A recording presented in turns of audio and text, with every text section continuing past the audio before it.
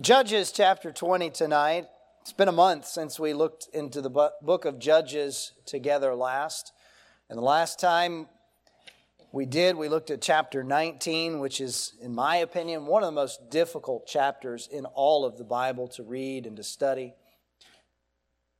And so we kind of took our time catching our breath from that, if you will.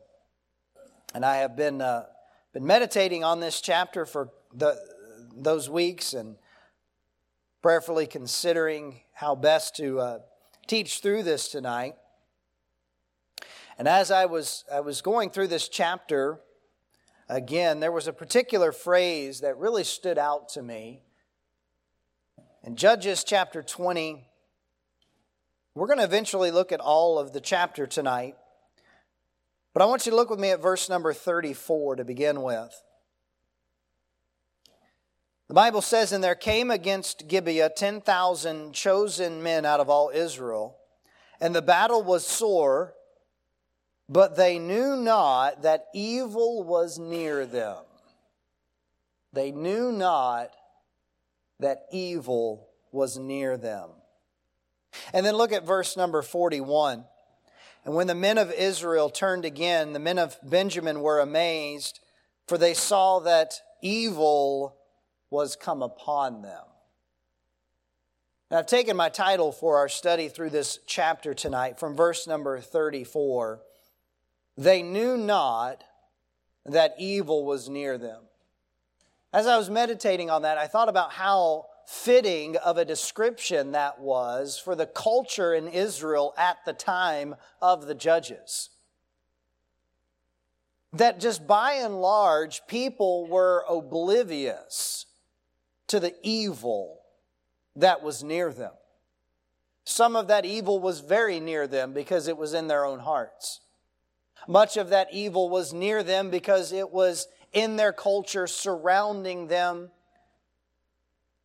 But they were completely, apparently unaware of it and apathetic about it. And it's because of that we find so many of these very disturbing stories in the book of Judges about people who did things that were wrong, that were sinful, and some of them very, very awful. In the days of Judges, every man did that which was right in his own eyes. That's recorded twice in this book. And the result was that wickedness was so commonplace that many no longer even saw it as wickedness. Does that sound familiar to you? Sin always has consequences, though, whether we realize it and admit it or not. And as we looked in chapter 19 last, we saw the horrible story about the Levite and his concubine who were traveling, and they stayed the night in the town of Gibeah. And that night, the men of Gibeah murdered the Levite's concubine, his wife. He was so distraught, apparently, that he committed a horrible act to try to get his point across to the rest of Israel, basically saying, are we going to stand for this? Are we going to allow people to commit these kinds of atrocities in our nation and not do anything about it? And so we come to chapter 20, as we will tonight, and we see that because of the sin in Gibeah, that town in particular, all of Israel would suffer. Not just the town of Gibeah, not just the tribe of Benjamin to whom it belonged, but the entire nation of Israel would suffer. The tribe of Benjamin would be nearly wiped out for not dealing with the crimes of their tribesmen. The other 11 tribes would lose tens of thousands of men in the civil war that took place. But if they had dealt with sin when it was small, it might not have come to that. If they had delivered the guilty instead of defending the guilty, it might not have come to that. And as we look at this tonight, I want us to be impressed with this truth. We cannot turn a blind eye to sin, be it sin in our lives or the lives of others. We must deal with sin through repentance and rebuke and never defend our own guilt or anyone else's. Heavenly Father, I pray that you would bless as we look at your word tonight. Give us wisdom and understanding. And Lord, may we take this as it truly is. It is your word for us, not for someone else, but for us tonight. May we take it to heart. May we put it into practice in our lives, that we would be holy and righteous people who honor you. And we pray it in Jesus' name. Amen. Let's go to the beginning of the chapter tonight. Begin in verse 1. You can follow along as I read down through verse 11. Then all the children of Israel went out, and the congregation was gathered together as one man, from Dan even to Beersheba, with the land of Gilead, unto the Lord in Mizpah. And the chief of all the people, even of all the tribes of Israel, presented themselves in the assembly of the people of God, 400,000 footmen that drew sword. Now the children of Benjamin heard that the children of Israel were gone up to Mizpah. Then said the children of Israel, Tell us, how was this wickedness? And the Levite, the husband of the woman that was slain, answered and said, I came unto Gibeah that belongeth to Benjamin, I and my concubine to lodge. And the men of Gibeah rose against me, and beset the house round about upon me by night, and thought to have slain me, and my concubine have they forced, that she is dead. And I took my concubine, and cut her in pieces, and sent her throughout all the country of the inheritance of Israel, for they have committed lewdness and folly in Israel. Behold, ye are all children of Israel, give here your advice and counsel. And all the people arose as one man, saying, We will not any of us go to his tent, neither will we any of us turn into his house. But now this shall be the thing which we shall do to Gibeah. We will go up by lot against it. And we will take 10 men of 100 throughout all the tribes of Israel, and 100 of 1,000, and 1,000 out of 10,000, to fetch victual for the people, that they may do, when they come to the Gibeah of Benjamin, according to all the folly that they have wrought in Israel. So all the men of Israel were gathered against the city, knit together as one man. On your outline tonight, let's note, number 1, Israel's outrage. Israel's outrage. When word was spread about what had happened in Gibeah, the nation of Israel was rightly outraged at what had happened. And so they gathered together a meeting of all the 11 tribes to discuss what the proper course of action was to right this wrong. It began with this Levite publicly explaining what had happened there in Gibeah and giving the synopsis of what had been done. And he concludes his little speech in verse 7 saying, Give here your advice and counsel. In other words, this is a national problem and we need to deal with it as a nation. So let's talk about it. What do we need to do to right this wrong? What do we need to do to punish this crime? Punishment does need to be doled out. So let's decide how best to do it. And so they came together and they decided that they would go down to Gibeah and that they would punish those who were responsible for this crime. And they set up a system where they would do it, certain people at certain times, and other people would be assigned different roles, but they got a simple plan together to right the wrong. Now, as I read this, to my knowledge, there's no other instance in the book of Judges, at least during the times that the judges were reigning, that all of Israel came together for a purpose like this. This may be the only national meeting they had for the purpose of setting a wrong right, for dealing with a sin problem on a national level. And as you think about that, isn't it a shame that it took something as outrageous as Judges chapter 19 for the nation to finally get outraged by sin enough to do something about it? Why did it have to take the horrible events of Judges 19 and all that happened there and after in order for the nation to finally stand up and say, hey, We can't put up with this. You know, it would have been far better if they had started with the small sins generations before this and said, you know what? We're not going to worship idols at all. None whatsoever. I don't care how small, I don't care how few, I don't care how little. We're not going to do it. We are God's people. And He said that He alone is God and you're to worship Him only or not to make any idols. You know, if they had started there when sin was small, they might not have ended up in Judges chapter 20. But see, they didn't. They had for too long turned a blind eye to sin until it finally got too big to ignore.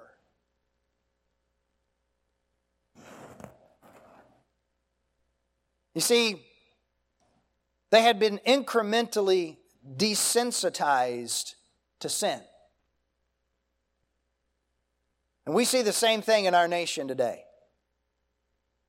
Some of you are a little bit older than me.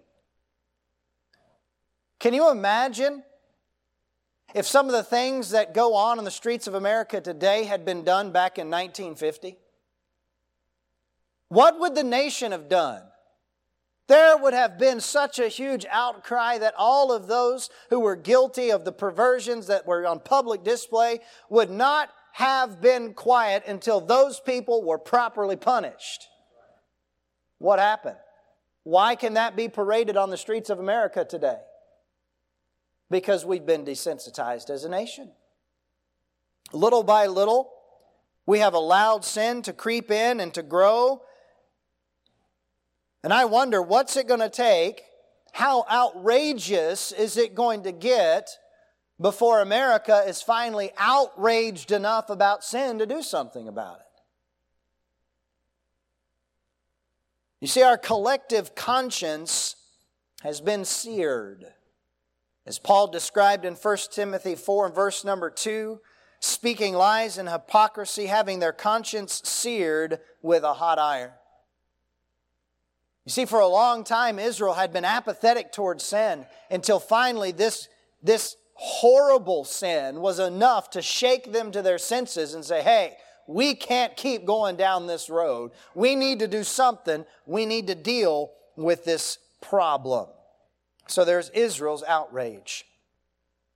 But then notice from verses 12 through 16, Benjamin's obstinance. Look at verse 12. And the tribes of Israel sent men through all the tribe of Benjamin, saying, what wickedness is this that is done among you? Now, therefore, deliver us the men, the children of Belial, which are in Gibeah, that we may put them to death and put away evil from Israel. But the children of Benjamin would not hearken to the voice of their brethren, the children of Israel. But the children of Benjamin gathered themselves together out of the cities unto Gibeah to go out to battle against the children of Israel. And the children of Benjamin were numbered at that time out of the cities 26,000. Men that drew sword, beside the inhabitants of Gibeah, which were numbered 700 chosen men. Among all this people, there were 700 chosen men left-handed. Everyone could sling stones at an hairbreadth and not miss. So what you have here is you have the 11 of the tribes of Israel that had banded together, and they said, we're going to deal with this problem. They sent ambassadors into the tribe of Benjamin to say, we need to punish the men that are guilty of these atrocities down in Gibeah, so deliver them to us. They are men of Belial. They are wicked men, and we're going to put them to death, verse 13, and put away evil from Israel. Now, this needed to be done. Collectively, those men in that town were guilty of murder and many other horrible crimes. This was indeed the right punishment. And so Israel had amassed an army of 400,000 soldiers. And with that giant army, they sent the message to Benjamin, send us these guys so we can punish them. We don't want a war. We don't want to fight the whole tribe. We just want the guilty parties so that they can be served justice. And you know what the tribe of Benjamin said? No. No. In fact, they gathered themselves together out of all of the tribe, and they assembled at Gibeah, the place of the crime. They all came together to protect and to defend and to fight against their brethren. They wanted to defend the guilty. They rejected the opportunity to make it right, and they obstinately decided that they were going to defend their tribesmen, their family. To them, family relations was more important than righteousness.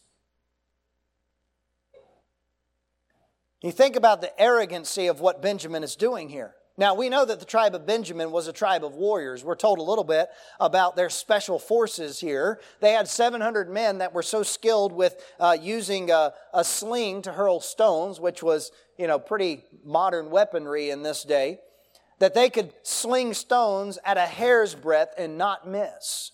Oh, and by the way, they were left-handed, which meant that they could do it left-handed, right-handed, probably do it underhanded, backhanded, every other handed you could come up with. These guys were tough warriors. And there's an element of arrogancy in here in which they stand up and thinking, we may only have 26,000, but we can take all 400,000 of you, no problem. And as we'll see in just a minute, they actually did kill a number of the Israelites. But as you think about Benjamin's obstinacy here, here's the point. They made the decision to stand on the side of sin and wickedness and evil and guilt, to defend their tribe, to defend their family, instead of taking a stand on the side of righteousness. And we all need to ask ourselves the question this evening, when the lines are drawn, where will we stand? Will we stand for what is right, or will we stand for what is convenient? Will we stand for the truth, or will we stand for whatever makes us feel good at the moment? Will we stand with our family, or will we stand with the children of God? Now, we hope that they're in the same camp. But Jesus said in Matthew 10, he that loveth father or mother more than me is not worthy of me. And he that loveth son or daughter more than me is not worthy of me. And he that taketh not his cross and followeth after me is not worthy of me. Sometimes to take a stand for what is right, it means you have to stand against some of the people that you love the most. But we cannot stand for the truth if we're not willing to stand against the error. Benjamin's obstinacy. Now let's go on to verses 17 down through verse 26. And the men of Israel, beside Benjamin, were numbered 400,000 men that drew sword. All these were men of war. And the children of Israel arose and went up to the house of God and asked counsel of God and said, which of us shall go up first to the battle against the children of Benjamin? And the Lord said, Judah shall go up first. And the children of Israel rose up in the morning and encamped against Gibeah. And the men of Israel went out to battle against Benjamin. And the men of Israel put themselves in array to fight against them at Gibeah. And the children of Benjamin came forth out of Gibeah and destroyed down to the ground of the Israelites that day 22,000 men. And the people, the men of Israel, encouraged themselves and set their battle again in array in the place where they put themselves in array the first day. And the children of Israel went up and wept before the Lord until even, and asked counsel of the Lord, saying, shall I go up again to battle against the children of Benjamin my brother? And the Lord said, go up against him. And the children of Israel came near against the children of Benjamin the second day. And Benjamin went forth against them out of Gibeah the second day, and destroyed down to the ground of the children of Israel again 18,000 men. All these drew the sword. Then all the children of Israel and all the people went up and came into the house of God and wept, and sat there before the Lord, and fasted that day until even, and offered burnt offerings and peace offerings before the Lord. Number 3, let's note Israel's offensive. Israel's offensive. They gave Benjamin a chance. give us the guilty guys and we'll take care of them and leave you alone. Benjamin said, no doing. In fact, if you come after us, we're going to fight back. So Israel, twice it says in these verses we just read that they asked counsel of the Lord, and the Lord said in both cases, go up against them. This was at God's direction. But notice what happened the very first day. They went to fight against the Benjamites at Gibeah, and the Bible tells us that 22,000 men of Israel died in one day. Think about that. On September 11th, 2001, our nation was attacked by Islamic terrorists. They flew planes into the Twin Towers in the Pentagon. Another was crashed in a field in Pennsylvania. And over 3,000 people died that day. That was a horrible attack. But only 3,000. Can you imagine 22,000 people dying in one day in one battle? And then bear in mind the odds that were in the favor of the Israelites. Remember, they had 400,000 soldiers lined up ready to fight. Benjamin only had 26,000 or so. That was almost a 1-to-1 ratio of Benjamites killing Israelites, and there's no record of any Benjamites being killed in this fight. Now, put yourself in Israel's position. How are you feeling after day one? Not too good. And so the Bible says they went back to the Lord and they prayed and they asked the Lord, is this what we need to do? Shall I go up again to a battle against Benjamin, my brother? And the Lord said, yes, go again. And so they went out the second day, and almost a repeat of day number one. This time 18,000. In 2 days, 40,000 men died of Israel. And no deaths recorded of Benjamin yet. Now at this point, if I'm in Israel, I'm wondering, are we really doing the right thing here? This does not seem to be going well for us. So notice how they responded. They went back to the Lord, and the Bible says in verse 26, they wept and they sat before the Lord and they fasted that day till even. They offered burnt offerings and peace offerings before the Lord. What you had here was a little bit of a revival. It took 40,000 men dying for them to weep and fast and offer offerings to God again. Sometimes I have to wonder, what's it going to take for America? I remember after 9/11. Many of you do too. You remember how that on September 12th and for a short time after that, there seemed to be a great spiritual movement in our nation? Everybody was talking about how we need to pray to God, and everybody was talking about how we needed to change and do different things. And what made me so discouraged was how short-lived that was. It was not long before we were back to what we had been doing, and now even worse. And you wonder, what's it going to take for Israel? It took 40,000 men dying before they finally had enough sorrow over their sin. We need to let our laughter be turned to mourning. We need to weep over our sin. We need to be sorry enough to repent. Why did God allow 40,000 Israelites to die? Weren't they in the right here? Weren't they following God's instructions? Yes, they were. But you can't forget the fact that there was a long history of looking the other way that had to be reckoned with. We cannot turn a blind eye to sin because sin has consequences. And it's our responsibility to speak out against evil. Leviticus 19:17, thou shalt not hate thy brother in thine heart. Thou shalt in any wise rebuke thy neighbor and not suffer sin upon him. We have a responsibility to speak out against evil, not turn a blind eye, not ignore it, not sweep it under the rug. You see, all of Israel paid dearly for the sins of the nation. The men of Gibeah murdered one woman, which was horrible. And as a result of that, now 40,000 more have died.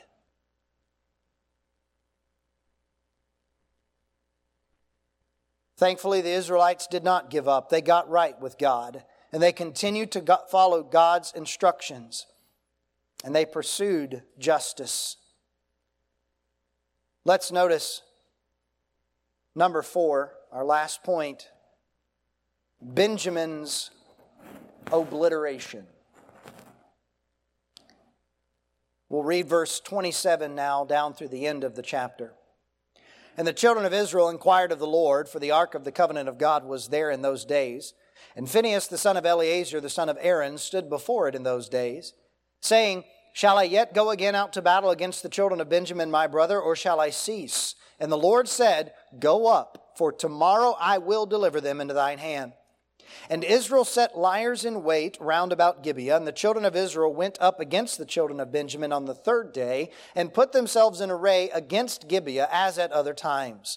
And the children of Benjamin went out against the people, and were drawn away from the city, and they began to smite the people and kill as at other times, in the highways, of which one goeth up to the house of God, and the other to Gibeah in the field, about 30 men of Israel.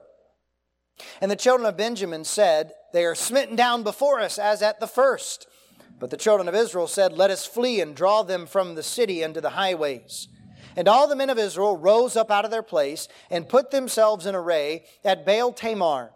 And the liers in wait of Israel came forth out of their places, even out of the meadows of Gibeah. And there came against Gibeah 10,000 chosen men of all Israel. And the battle was sore, but they knew not that evil was near them. And the Lord smote Benjamin before Israel. And the children of Israel destroyed of the Benjamites that day 25,100 men. All these drew the sword. So the children of Benjamin saw that they were smitten. For the men of Israel gave place to the Benjamites, because they trusted unto the liers in wait, which they had set beside Gibeah. And the liers in wait hasted and rushed upon Gibeah, and the liers in wait drew themselves along and smote all the city with the edge of the sword. Now there was an appointed sign between the men of Israel and the liers in wait, that they should make a great flame with smoke rising up out of the city. And when the men of Israel retired in the battle, Benjamin began to smite and kill of the men of Israel about 30 persons, for they said, Surely they are smitten down before us, as in the first battle. But when the flame began to rise up out of the city with a pillar of smoke, the Benjamites looked behind them, and behold, the flame of the city ascended up to heaven. And when the men of Israel turned again, the men of Benjamin were amazed, for they saw that evil was come upon them. Therefore they turned their backs from before the men of Israel unto the way of the wilderness, but the battle overtook them. And them which came out of the cities they destroyed in the midst of them. Thus they enclosed the Benjamites round about, and chased them, and trode them down with ease over against Gibeah toward the sunrising. And there fell of Benjamin 18,000 men. All these were men of valor. And they turned and fled toward the wilderness unto the rock of Rimmon. And they gleaned of them in the highways 5,000 men, and pursued hard after them unto Gittim, and slew 2,000 men of them. So that all they which fell that day of Benjamin were 25,000 men that drew the sword. All these were men of valor. But 600 men turned and fled to the wilderness unto the rock Rimmon, and abode in the rock Rimmon 4 months. And the men of Israel turned again upon the children of Benjamin, and smote them with the edge of the sword, as well the men of every city as the beast, and all that came to hand, and also they that set on fire all the cities that they came to.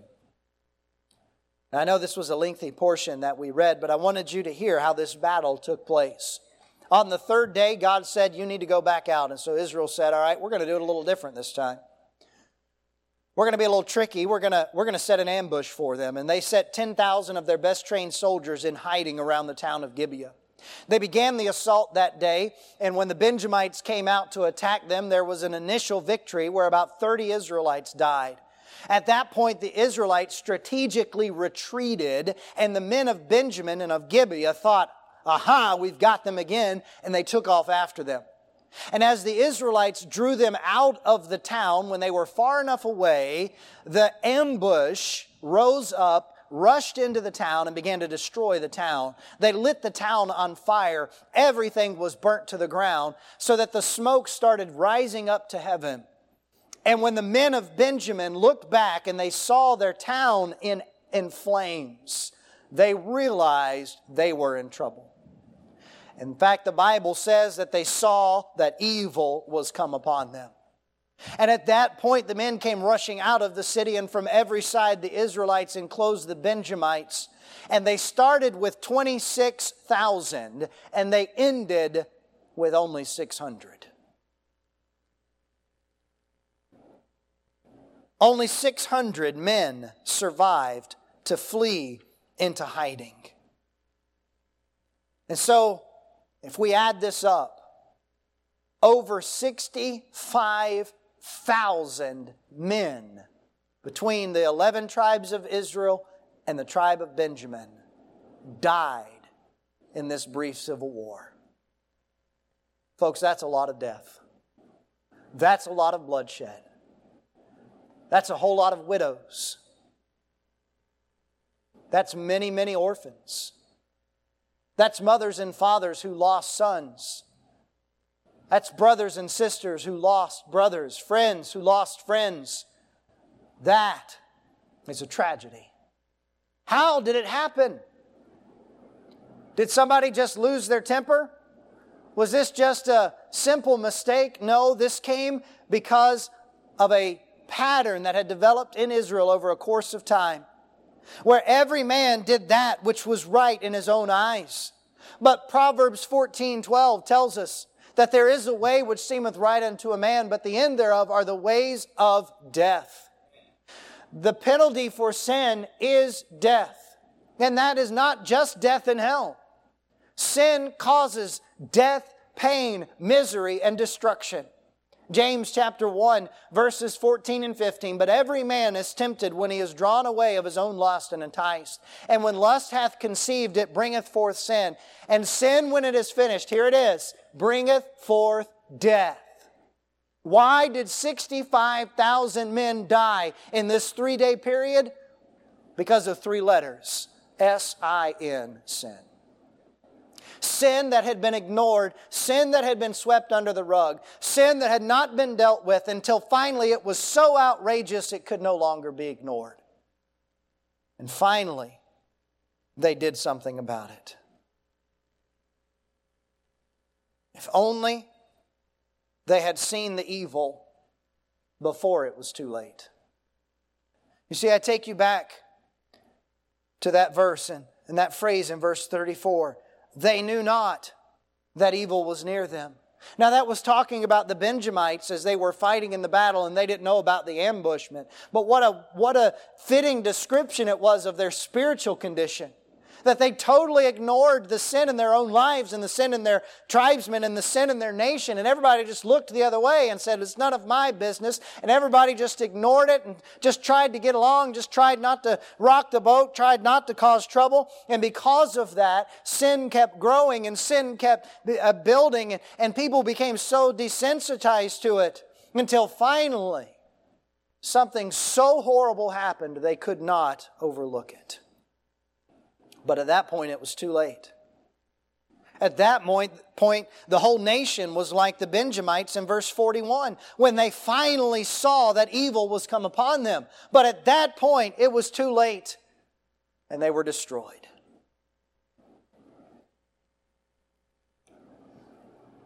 The good news is, we do not have to be like Israel or the Benjamites. We can see our sin and deal with it. Don't turn a blind eye to sin, and don't defend sin in your life or anyone else's.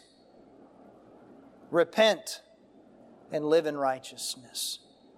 Turn with me to 2 Corinthians chapter 7 as we close tonight. 2 Corinthians chapter 7.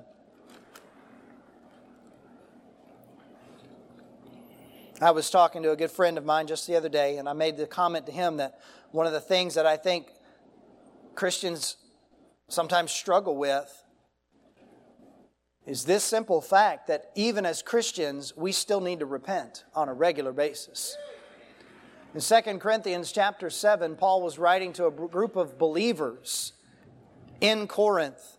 He was writing about some specific sins that he identified in 1 Corinthians. And he rebuked them for those sins that they were collectively guilty of. But he had received word that they had handled it And he's writing in response to that. In 2 Corinthians 7, in verse number 9, he says, "Now I rejoice, not that you were made sorry." In other words, he's saying, I wasn't happy that you were sad, but I'm happy, I'm rejoicing that you sorrowed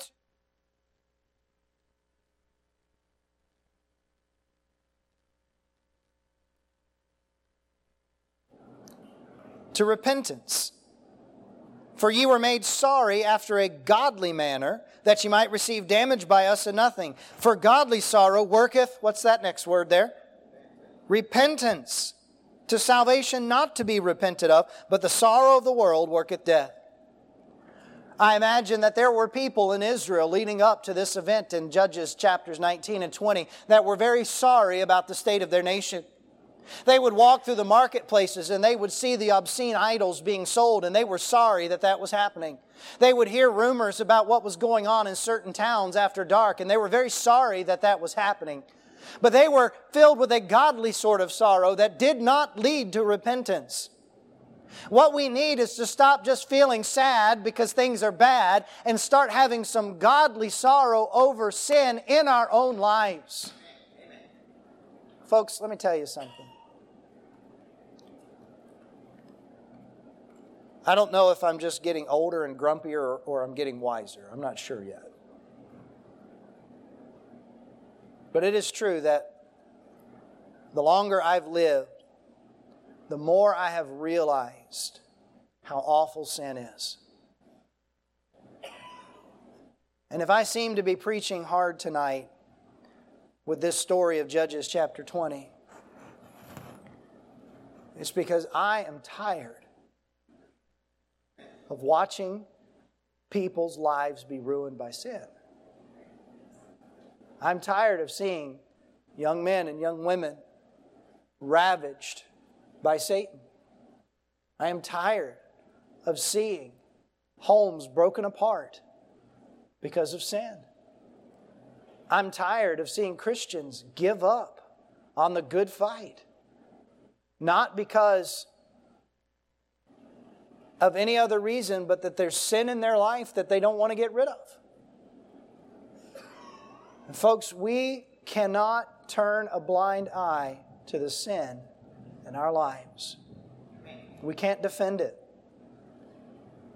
We can't defend sin in anybody else's life. We need to confront it. We need to repent and get right with God. With heads bowed and eyes closed.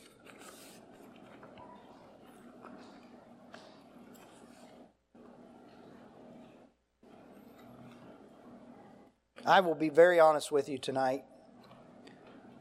It has taken me almost a month to preach this next chapter because I was not sure what was the best way to approach it. But I believe that the truths we've seen from God's Word tonight are very, very important for where we are today. 2023, here in Rutledge, Georgia.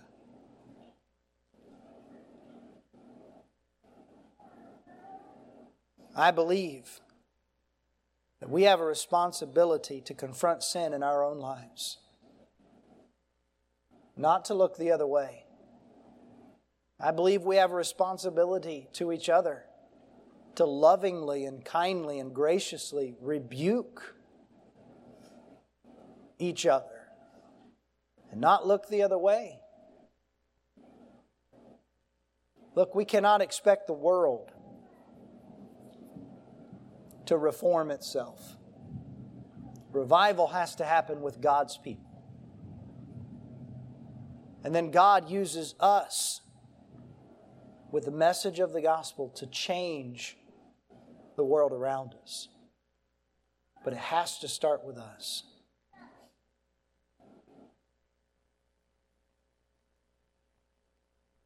Our Heavenly Father, Lord, I pray that we would take this message to heart tonight. That we would not be ignorant of the sin in our own lives. that it could not be said that we knew not that evil was near us. May we be sensitive to the Holy Spirit convicting us. May we actively take part in that process that the Holy Spirit takes us through of searching our hearts and finding out those things in our lives that need to change, the things that need to be confessed, the things that need to be repented of. May we willingly and humbly submit to your working, that we might be holy and righteous for your name's sake. And I pray this in Jesus' name. Amen.